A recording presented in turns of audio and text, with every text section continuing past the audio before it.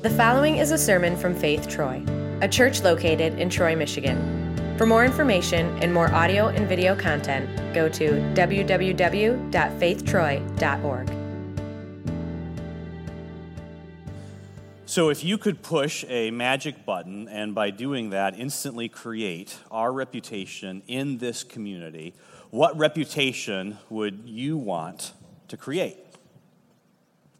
See, if I could do that, I would want everybody who looks at Faith Troy, who looks at us from the outside, I want everybody from this community and all of the communities that each of us live in and that we work in, I would want everyone in all of those communities, when they look at us from the outside, to think, okay, those people, those Faith Troy people, those people are some of the most compassionate, some of the most generous, some of the most caring people that I've ever heard about or that I've ever had the privilege to actually be around. And I don't know if I believe everything that they believe, and I don't know if I agree with everything that they teach. I don't know that I believe about Jesus all the things that they believe about Jesus, but I am so glad that group of people are here and that they are a part of this community. If I could push a button and create our reputation in this community amongst people that might never set foot inside of this building and who do not believe what we believe, if I could create that reputation amongst that group of people, that would be the reputation that I would want to create. That people from the outside, that they would look at us and they would say, okay, those people, those Faith Troy people, they truly want something for us, not something from us. They want something for this community, not something from this community. If I could, that would be the reputation that I would want to create for us in this community, and here's why.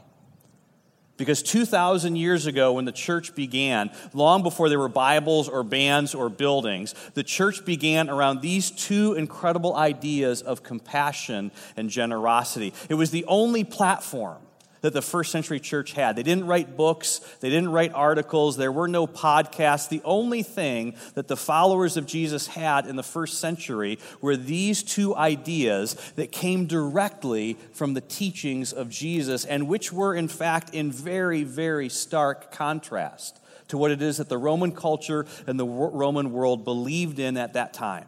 Because at that time, the Romans believed in what was known as the pantheon of gods. They actually believed that the universe was ruled by a council of 12 different gods, and these gods could not care less about people because for them, people were nothing more than playthings. And so consequently, the people in the first century, they simply adopted the views and the values of those gods that they worshiped, which meant that in the first century, there was almost no compassion.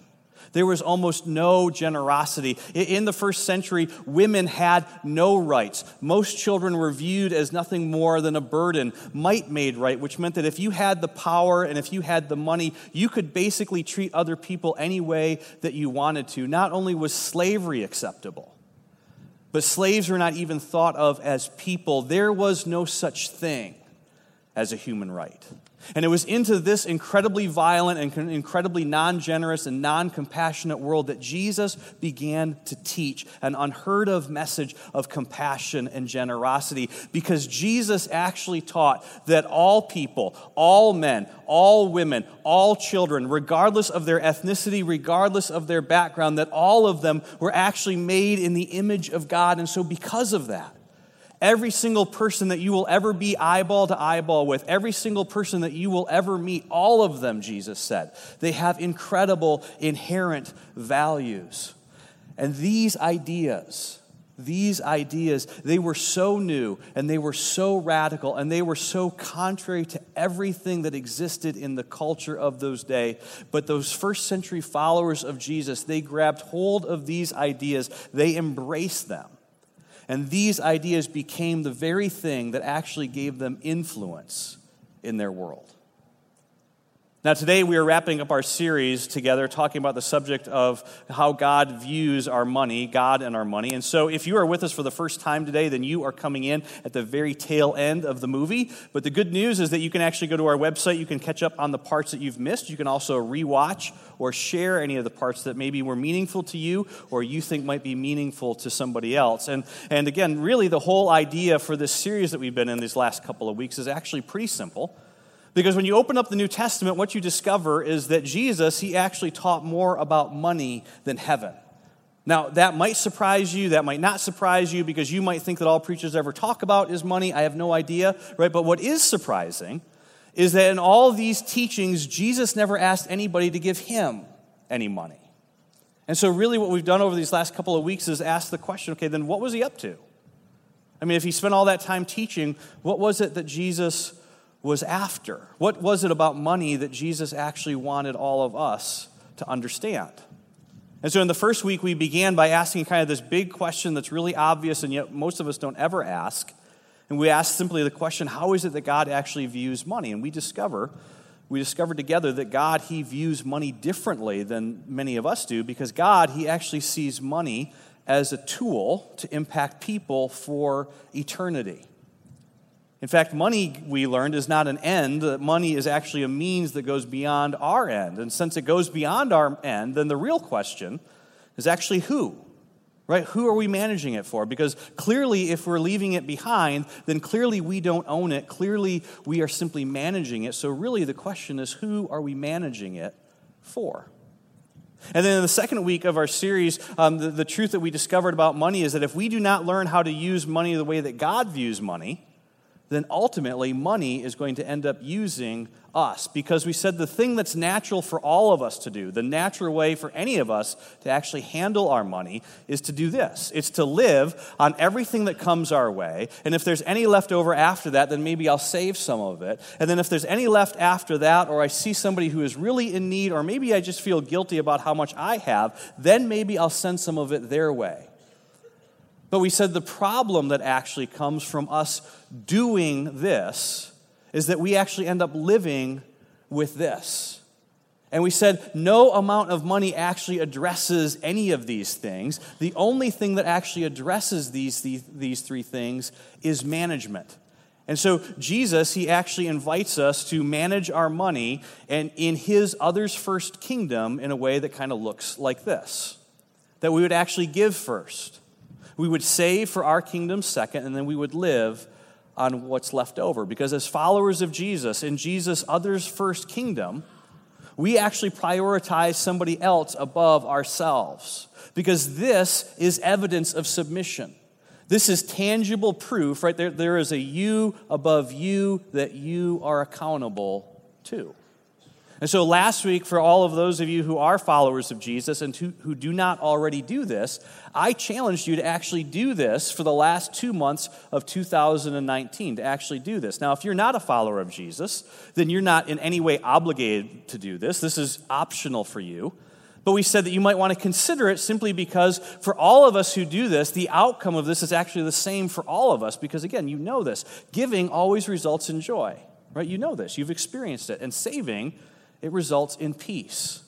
And when you actually live on the rest, what you experience is freedom because you are, in fact, financially free. And this is what Jesus wants all of us to experience. In fact, this is what Jesus promises to give to all of us. It's what money can never give to us. And it's what it is that we experience. This is what we experience in our Heavenly Father's others first kingdom. And so today, as we wrap up our series together, we are going to discover the third truth that Jesus wants us to understand about our money. But to understand that truth and to discover it, we have to listen to something that Jesus said. So open up your Bibles, turn in them to Luke chapter 6. If you're using one of those Bibles either in front of you or behind you, you can actually find that on page 1601. Now, these verses that we're going to look at together this morning, for many of us probably, these are words that we've heard before. Maybe for some of us, these are words that we've heard many times. And so the truth is, the difficult thing about these words is that if we've heard them a lot, we can almost become immune to them, right? They almost just kind of, we hear them and they almost bounce off of us in some way.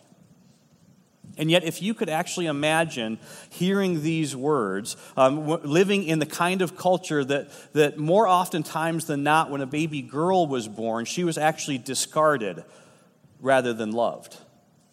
The kind of culture where to just be a woman was inherently dangerous, regardless of the class of society that you were actually a part of. See, it was into that world that Jesus spoke these amazing words when he says this in verse 32. If you love those who love you, right, which is what we all do, right? I mean, the worst person you know loves the person, and they love the people who love them. If you love those who love you, Jesus says, what credit is that to you? To which we would ask, okay, Jesus, what do you mean, what credit is that to us? And Jesus would say, well, listen, even sinners, right? Even sinners love those who love them. And if you do good to those who are good to you, what credit is that to you? Even sinners do that, right? Even the worst people you know do that. In other words, Jesus is saying, okay, treating good people good and treating good the people who do good to you, that's just what everybody does. That's what tax collectors do. Roman soldiers do that. The people that you actually have no respect for, Jesus would say, they do that. Everybody does that. That's what's normal. That's what's average. He continues. And if you lend to those from whom you expect repayment in full, what credit is that to you? To which we might say to Jesus, okay, wait a minute, Jesus, time out here. Hang on. Maybe you don't understand the concept of a loan, Jesus, right? The whole concept of a loan is I'm going to loan somebody something and then they're going to pay me back. Jesus, that's how it works. I'm going to loan them, they're going to repay me. But Jesus says, no, listen. If you only loan to those people that you know can actually pay you back, even sinners lend to sinners, expecting to be repaid in full. Jesus says that's normal. That's what everybody does. That's the lowest common denominator, Jesus would say. And see, you're my followers. I don't want you to just be average. I don't want you to just be like everybody else. No, if you're going to be one of my followers, I want you to take you beyond what is average. I want to take you beyond what's just simply normal. And these next words that Jesus spoke, right? It's hard to comprehend hearing these words and how powerful these words were in the first century, how revolutionary these next words were. But it was these next words that actually became the foundation for what would ultimately impact our entire world, because Jesus said this, but you as my followers, I want you to love your enemies. And see, when we hear this word enemies, we think like enemies in a war. Right? But that's not actually what Jesus meant by this word. Enemies in this context means anybody that you disagree with. It means anybody that you don't get along with. It means that whole sense of, okay, Thanksgiving is coming, right? Oh no, Christmas is coming. Oh no, I'm going to have to see them again. I'm going to have to see him again. I'm going to have to see her again. And so Jesus says, listen, I want you to love your enemies. And let me be very clear about what exactly that means. He says, I want you to do good to them and lend to them without expecting to get anything back. And again, you've heard these words before, right? We've heard these words before. But when Jesus actually spoke these words for that first time in the first century, I mean, this is when his audience, they actually let out an audible gasp, because it was like, okay, you're kidding, right, Jesus? I mean, who actually does that? I mean, who is actually that generous? I mean, who actually gives to people knowing they're not going to give back? Who actually lends to someone knowing they're not ever going to get repaid? I mean, who would actually walk up to someone that they don't even like and actually say to them, okay, hey, what good could I do for you? Right? I know that we don't get along well. I know that maybe you don't respect me, but what could I do for you that's good? I mean, I know doing good for you isn't going to change the way that you view me, but what good could I do for you anyway? And see, Jesus says, listen, don't miss this. Jesus says, when that happens, right, in verse 35, he says, when that happens, then you will be, your reward, he says, it will be great, and you will be children of the Most High, because, right, because. So don't miss this. In other words, Jesus says, listen, when you develop the habit of doing good for those who can't do good for you, of actually doing good for those who won't do good for you, of actually doing good for those who maybe do not even know what better that could be done for them. When you become that kind of a giver, Jesus says, when you become that kind of a person, you will be children of the Most High, because God, He is kind to the ungrateful and the wicked. Right, so Jesus says, listen, when you are kind and compassionate, when you're generous to people who cannot do anything for you and people who do not like you, you're being exactly like your Heavenly Father, Jesus would say, because that is exactly what your Heavenly Father does. Now, quick question for you this morning, right? When Jesus says that God is actually kind to the ungrateful and the wicked, who is Jesus talking about? Who are the ungrateful and the wicked? Right, it's me, isn't it? Right. It's us. Right? Because let's be honest. I mean, isn't it true that for many of us, we grew up knowing about God, but we didn't necessarily live lives of gratefulness to God? I mean, isn't it true for many of us, we generally grew up believing in God, but we did not live lives of gratitude towards God? I mean, isn't it true that for every single one of us here today, that there have been moments in our lives, there have been weekends in our lives, there have been spring breaks in our lives when we knew what we were doing was wrong, but we planned it, we bought airline tickets, we did it anyway? Right? Isn't that true? And see, Jesus says, listen, your Heavenly Father has been merciful, and He has been kind, and He has been gracious to you even when you were ungrateful. And so now Jesus says, I want you to do for the ungrateful, and I want you to do for the wicked, and I want you to do for your enemy. I want you to do for them what your Heavenly Father has done for you. In other words, Jesus says, I want you as my followers to be merciful, just as your Father is merciful. And see, this word merciful, it can also be translated as compassionate. And it literally means to move towards those or to lean in towards those who can't do for themselves, who won't do for themselves, even those who don't know what better to do for themselves. Jesus says, as my followers, I want you to be merciful and compassionate, just like your Heavenly Father is merciful and compassionate. And see, this is what's so amazing about this. If you know your history, then you know this.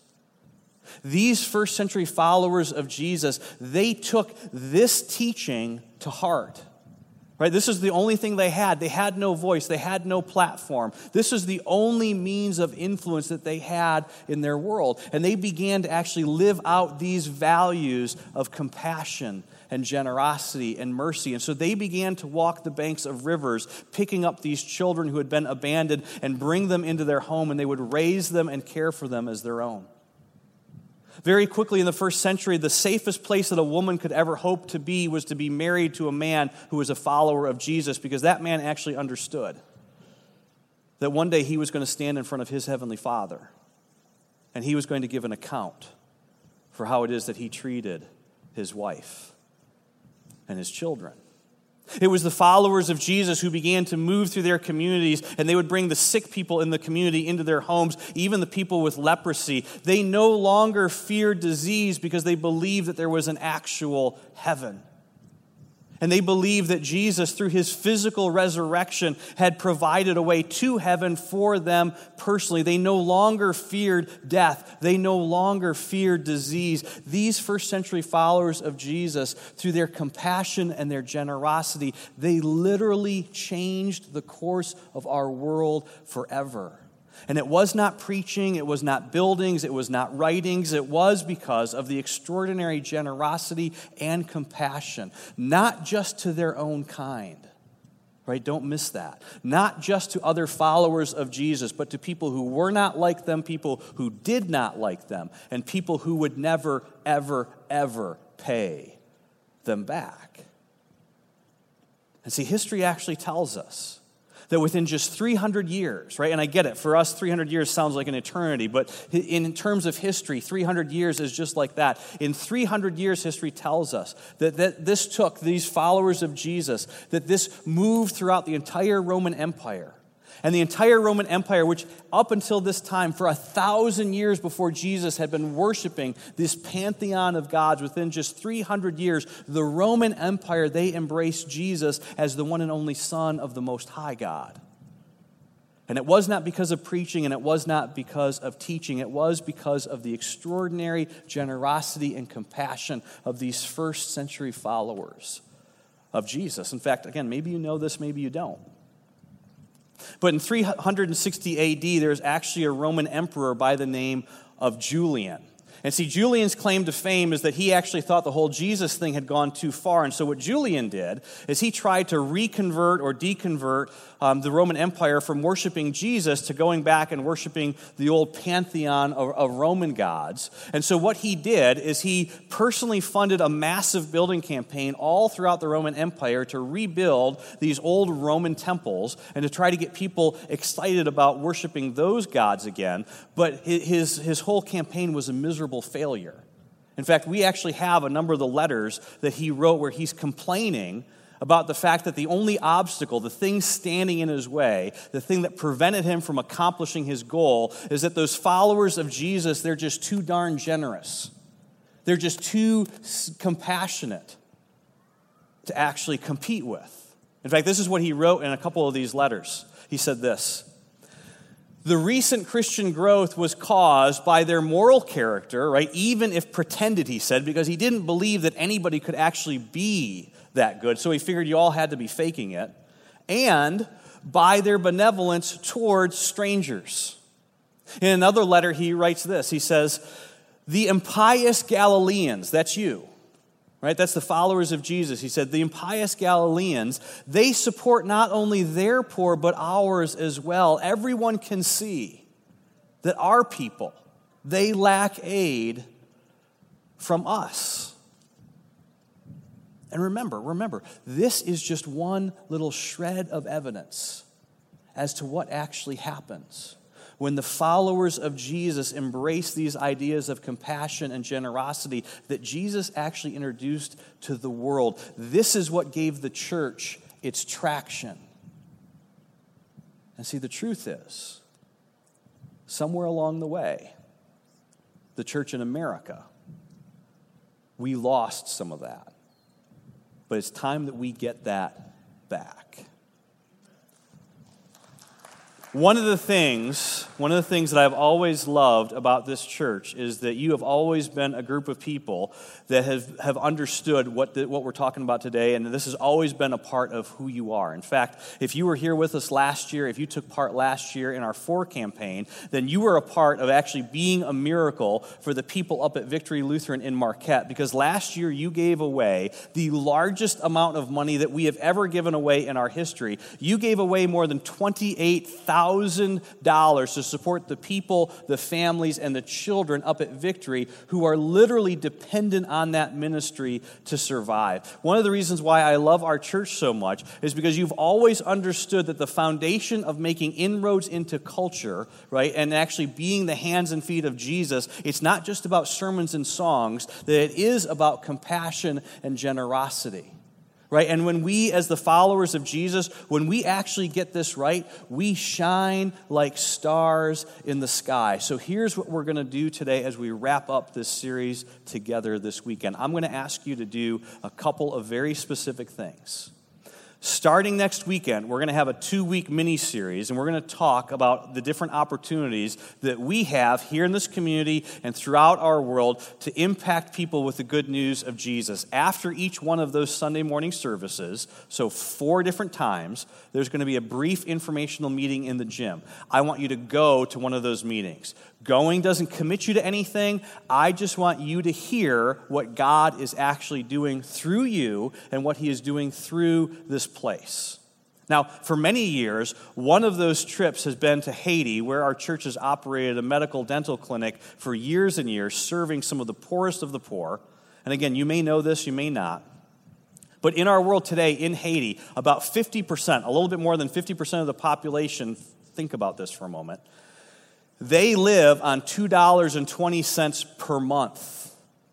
right? That's the income for 50% of the population in Haiti. Well, our medical team was planning on being there just about a month from now, but unfortunately, we recently got word from the pastor we work with, the missionary we work with, to cancel that trip. They advised us to cancel it because of the extreme levels of violence that are actually taking place all throughout the nation of Haiti right now.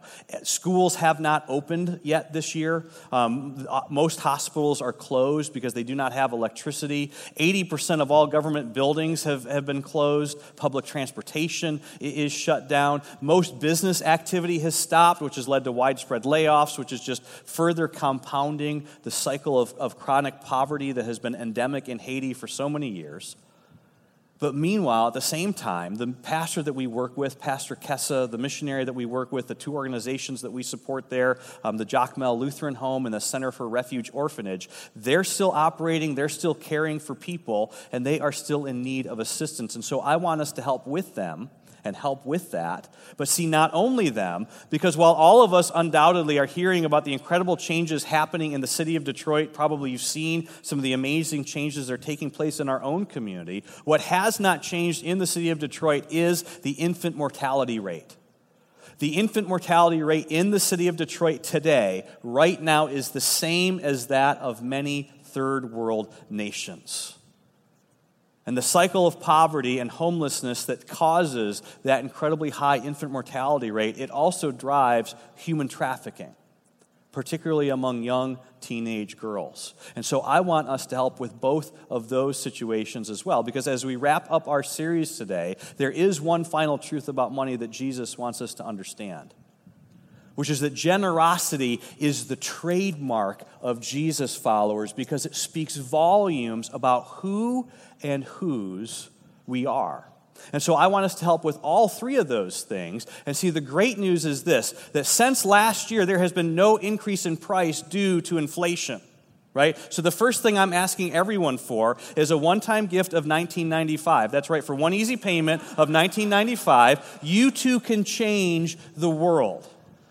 Right? And again, you can give more if you want. I'm not going to stop you from doing that, but I want to keep the price low because, see, the truth is, I want every single person to participate. I want every adult participating. I want every student participating, okay? Everybody, I want all of you. I want all of you to participate. Because if we do this, if we all contribute our $19.95, we will in fact raise more than $20,000, and that will allow us to not only help in Haiti, but to also help with two amazing ministries right here in our very own backyard that are working to help and do critical work amongst women and children in the city of Detroit. Those two ministries are Ellie's House and the Luke Project 5-2 Clinic. Now, Ellie's House is a nonprofit that some of you may be familiar with. It's led by Deb Ellinger, and they provide safe shelter, they provide housing, they provide medical support and counseling to women who are being trafficked and who are runaways in the city of Detroit right now.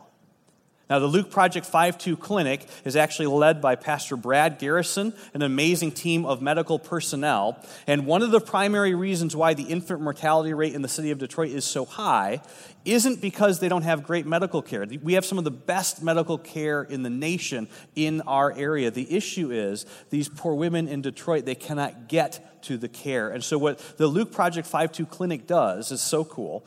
They bring a fully furnished neonatal and infant care clinic into the poorest neighborhoods of Detroit, making gold standard medical care available to everyone. Right? And here's the thing, that's right. Now, here's the thing that I think is just so much fun about this. None of these organizations have any clue that we are actually doing this today. They have not asked us for any money. Those of you who know anything about Ellie's House, you're sitting here going like, what's going on? Because they did not know. Deb does not know, so shh, don't tell her, right? Don't tell her. It's our little secret. Let's just keep this to ourselves. And again, let me be very, very clear on this. We give it all away. We give it all away. There's no service charges. There's no handling fees. We give it all away. And if everyone contributes, we can raise $20,000. We can do that in a day. We can do that today.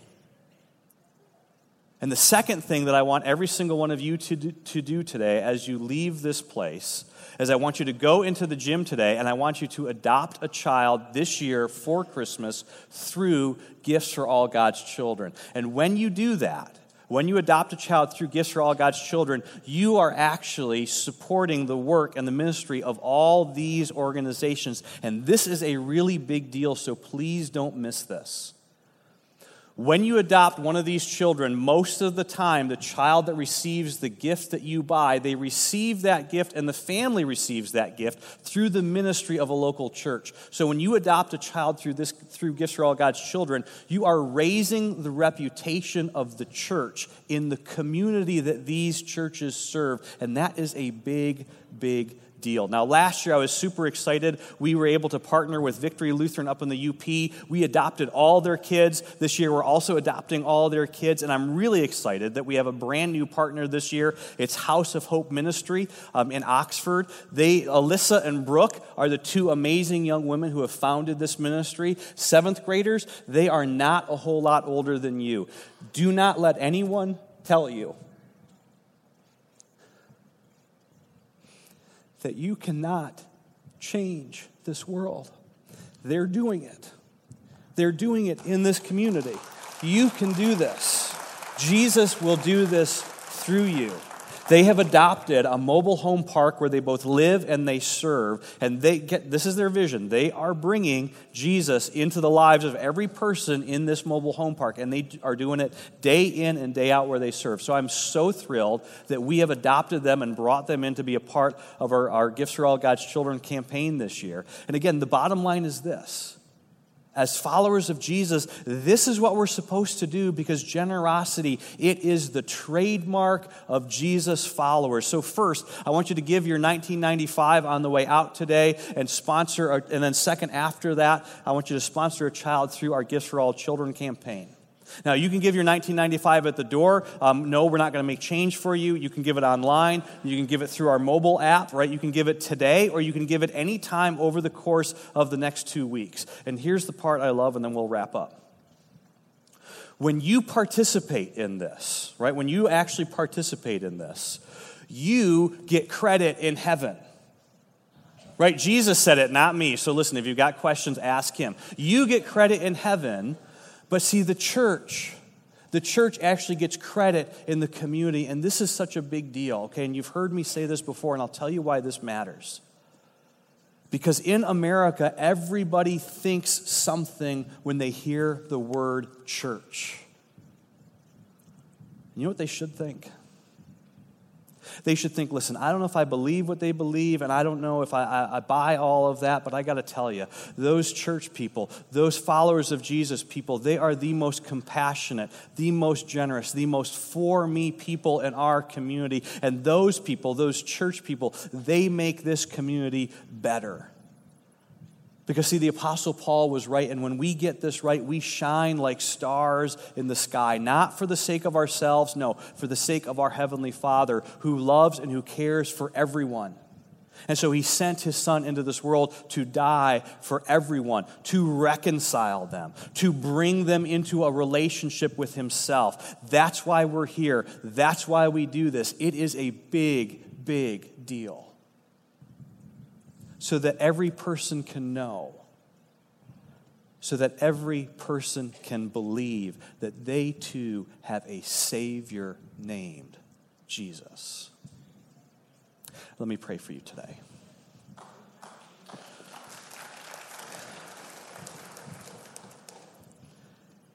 Heavenly Father, I pray that for every single person here in this place this morning, as they hear those words, Father, as we hear these amazing words of your Son, Jesus, Father, I pray that every person here would actually know how valuable they are, how loved they are, how incredibly important they are to you and to us. Father, that we would all know that you do not want something from us, that all you want is something for us. You want us to know that your Son, Jesus, has died on the cross, that he has given his life for us, for our freedom, so that we would have peace, so that we would experience joy, and so that we would know that we are actually free from the power of fear and free even from the power of death. And Father, as your church, we know that none of us, especially me, Father, we all know that we are in no way perfect. And yet, Father, you don't ask us to be perfect. You simply ask us to trust you and to take the message of who Jesus is into the world and into the lives of everyone we know. And so, Father, I pray and I ask that in these next few moments, as we personally and silently confess our sin to you, Father, perhaps we might hear from you who it is that we can share that good news of Jesus with. The good news of the gospel is that your Heavenly Father's kindness, it never runs out. Your Heavenly Father's compassion, it never runs out. Your Heavenly Father's generosity, it never runs out for you. And so you are truly forgiven. In Jesus' name, amen.